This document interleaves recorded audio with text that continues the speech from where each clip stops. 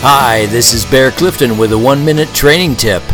There was a group of American tourists vacationing in England who were walking through a little village one day. They passed an old man sitting in a park, and one of the tourists, being a wise guy, called out in a fake English accent, "Old chap, were any great men born in this village?"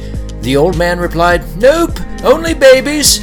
We all start off as babies. Sometimes we look at the Bible and we see all the great heroes in its pages, and rather than be inspired by them, we're intimidated. They're so far out of our league, we say. But that's not true. Each one of them started off as babies, and not like Jack Jack, the baby in The Incredibles, who was born with the power to shapeshift and shoot lasers from his eyes. No, just ordinary babies. And you, my friend, have that same opportunity in front of you.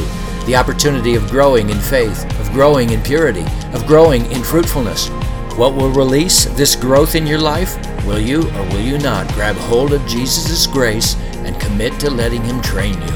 This is Bear Clifton with Train Yourself Ministry.